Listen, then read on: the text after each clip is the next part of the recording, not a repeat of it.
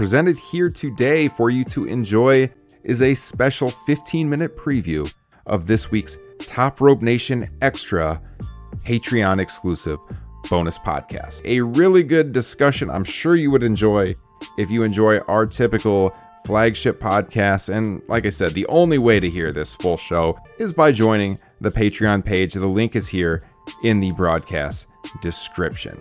So enjoy this free 15-minute preview. Enjoy.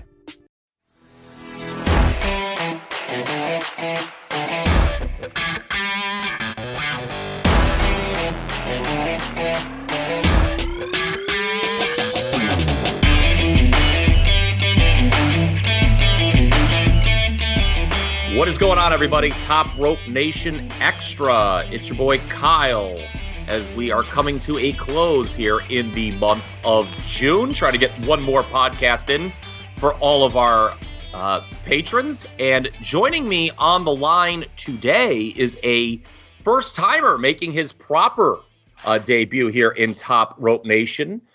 He hails from a place near and dear to my heart, a place that I actually have never been to, save for a couple hours on a runway. But as you all know, my good friend Liam O'Rourke, big supporter of the show, friend of all of us. He's joined me many times on this show, and I've joined him many times on his podcast, known Liam for a long time. But today we are going across the Atlantic Ocean and bringing in someone different, also one of the top supporters of Top Rope Nation, one of our absolute favorite participants on the Facebook page. More on that Facebook page later on in this program, by the way. But proving that wrestling indeed does have more than one royal family, please welcome to the show your good friend and mine, Mr. Rick Skelton. Rick, how the hell you doing? I am fantastic, Kyle. Really nice to speak to you. Really nice to be on. Yeah, and like I mentioned, this is your first time doing it.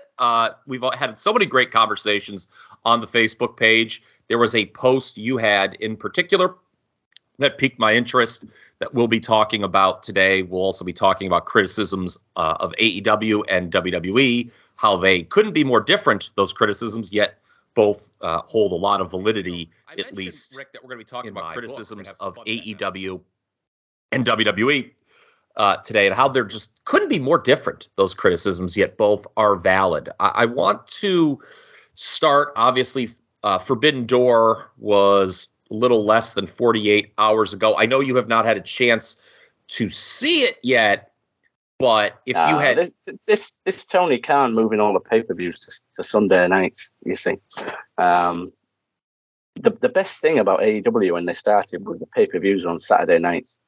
We could stay up and watch them in the middle of the night, sleep on Sunday. And this Tony Khan, man, he's ruined it. And funnily enough, Vince McMahon, that legend of the business, he seems to have moved all of their pay-per-views to Saturdays. So yeah, what a real trick. Now, I have always just been stunned. I mentioned Liam earlier, your fellow Englishman, at your guys' ability to stay up late for these pay-per-views. Like, I'll get a message from him sometime. He's like, let's go, let's do it, let's watch this. I'm like, dude, it's like 2 a.m. over there. It's very impressive. He just says you guys are accustomed to it. Is that, do you still do that regularly? Provided it's on a Saturday, the show? And how do you do it?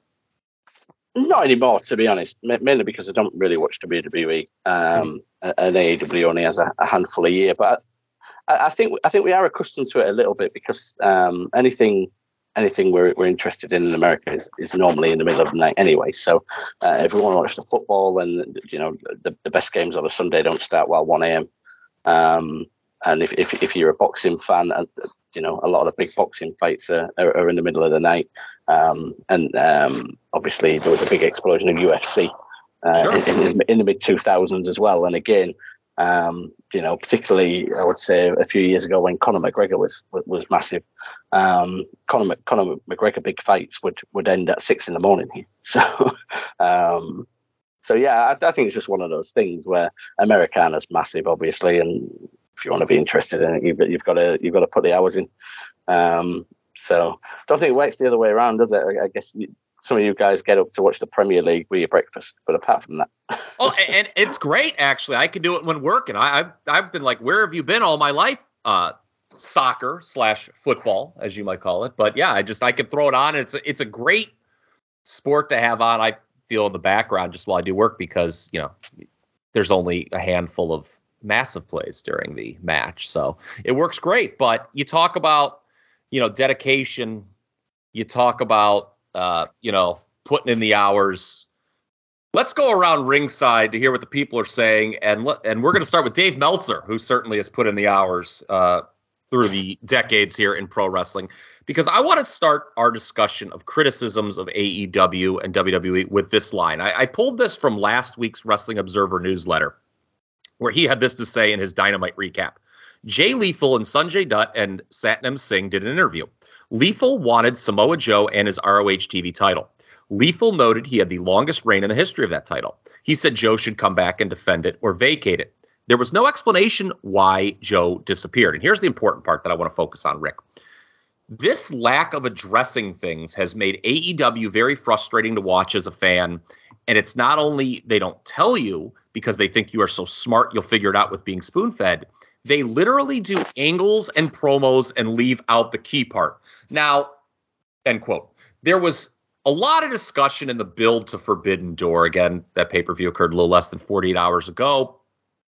About, what kind of appeal, what broad-based, if any, appeal that had to its viewing audience. Certainly, there is a segment of AEW's audience that was going to order that Forbidden Door pay-per-view no matter what.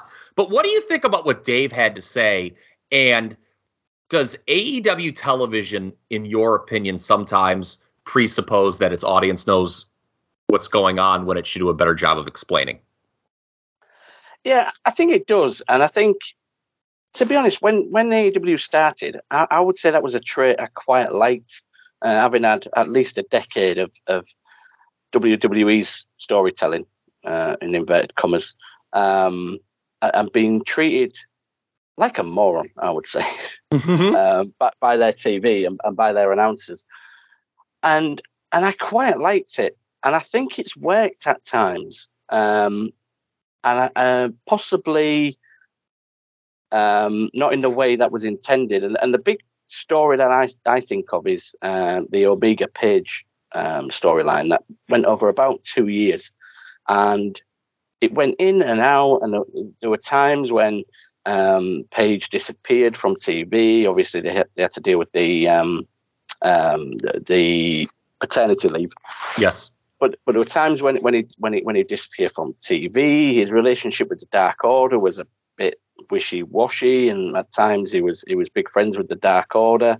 There was a lot of that friendship with the Dark Order, and particularly the Dark Order going from what was a pretty horrendous group at the end of 2019 to being a group that were really over. That took place on the Young Bucks show. I don't even watch it. I don't know what it's called, but the YouTube. Being the Elite, yes. Being the Elite, that's so a lot of that took part on there, and there was a really good tweet before the Omega Page pay-per-view where a guy, and a guy went back and he pieced together all of this story and how it had come about over 2 years and all the brilliant subtleties that they'd done, which they had with the Young Bucks turning on Page and Page turning to drink, and it was a phenomenal thread on Twitter that put together this whole story. But there were a lot of people then who said, I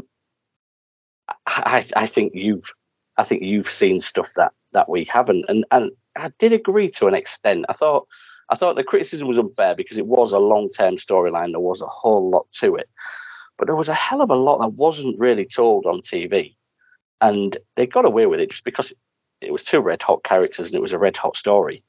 But I do think if you try and do that all the time, and you try and do it with things as absolutely terrible as Jay Lethal and Sanjay Dutt and the Ring of Honor pure title or whatever it is that Joe's got at the moment, wouldn't know because Joe's never on TV.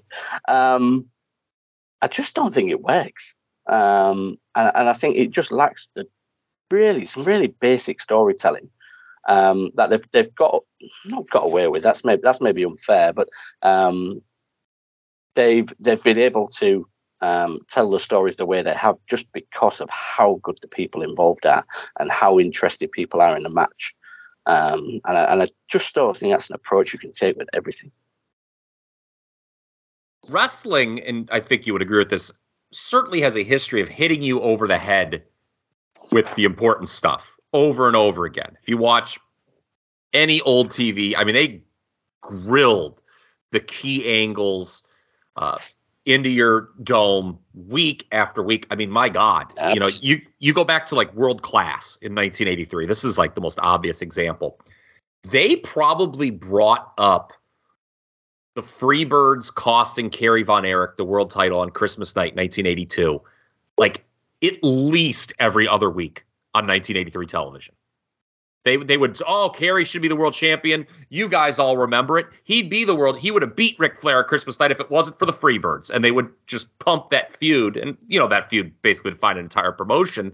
But, yeah, I think, there's been a lot of discussion. How many, what's a casual fan in 2022? Are people just checking in and checking out with AEW, not thinking much about it during the rest of the week? We don't know what percentage of the audience that is. We do know that they have about 1 million people watching per week, and pay-per-view wise, they've only crossed the 200,000 threshold once. So there is a degree of casual fans, and I would agree with you that I do think you need to take a step back sometimes, you meaning Tony Khan, and just reiterate what you want the people to hear. We'll get into the way WWE does it, which is no good, and it's completely the opposite end of the spectrum. You alluded to it moments ago, but Tony, and I've heard this, they talk about it on Figure 4 Weekly or whatnot, Alvarez and Meltzer on the radio show, that it seems that Tony's afraid to do like video packages for fear that his audience will just turn it off because they've seen something before. But again, I watch WWE television and their shows are like one big video package with just, an occasional match sprinkled in, between commercial breaks. Yeah, and I mean, they do video packages, but when they come on, they're always like 30 seconds and they're always going into or coming out of a commercial.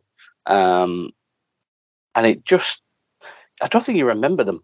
I think slightly in their defense, I think the announcers try and fill in a lot of the blanks. They do. In AEW. And I think some people have forgotten how important announcers used to be because, again, not to just bash and compare to WWE, but Michael Cole's horrendous. He's been horrendous for a long time. And the way he tries to deliver these messages, it just, you tune out. And I think when you watch AEW and you see, and you've got two absolute masters of it in JR and Tony Schiavone, and Excalibur's not bad. They try and get across these messages. They try and fill in the blanks. They try and get across the stories. And I'm not sure people listen to that. And certainly in the early days of AEW, I don't know if they still do them so much, but they used to do a lot of those Road to videos on YouTube. And at one stage, I think they were doing it every week for Dynamite, maybe before Rampage came about, which more on that, because I do think Rampage has got a lot to do with this. But those Road to videos were phenomenal. Yes, they were phenomenal. I mean, there was even one at one point which convinced me that Sean Spears might be good. I mean, that's how good they were, honestly. Yeah. But again, I think they probably underestimated or overestimated how many people actually watched that. And there were times when they were telling stories, and again, like we say, it's on Being the Elite, it's on this Road to video on YouTube. It's a throwaway line from Schiavone or Jim Ross. I think they can be much clearer at dumbing down the message without going to the lengths that Vince would go to. Oh no, go ahead. Yeah. Sorry. No. I was just going to say, because, and I think it comes down to what you said earlier. Tony Khan doesn't want to insult the audience. he thinks that smart people watch his show, and he wants to knock dumb things down and spoon feed them. But I think he's got to, because I mean, let's be fair, how smart is a smart wrestling fan? Do you know? Yeah. In general, I mean, yeah. You know, most of them are like Chad Repak, aren't they? Yes. There you go. Oh man, I don't need to do anything now. There you go. So there was a lot of, or you see a lot of this online. Like, oh, why was this not on Dynamite? You know, you talked about the Road to videos, and they had the Road to Forbidden Door that, you know, it was, I believe it debuted after Rampage. There was a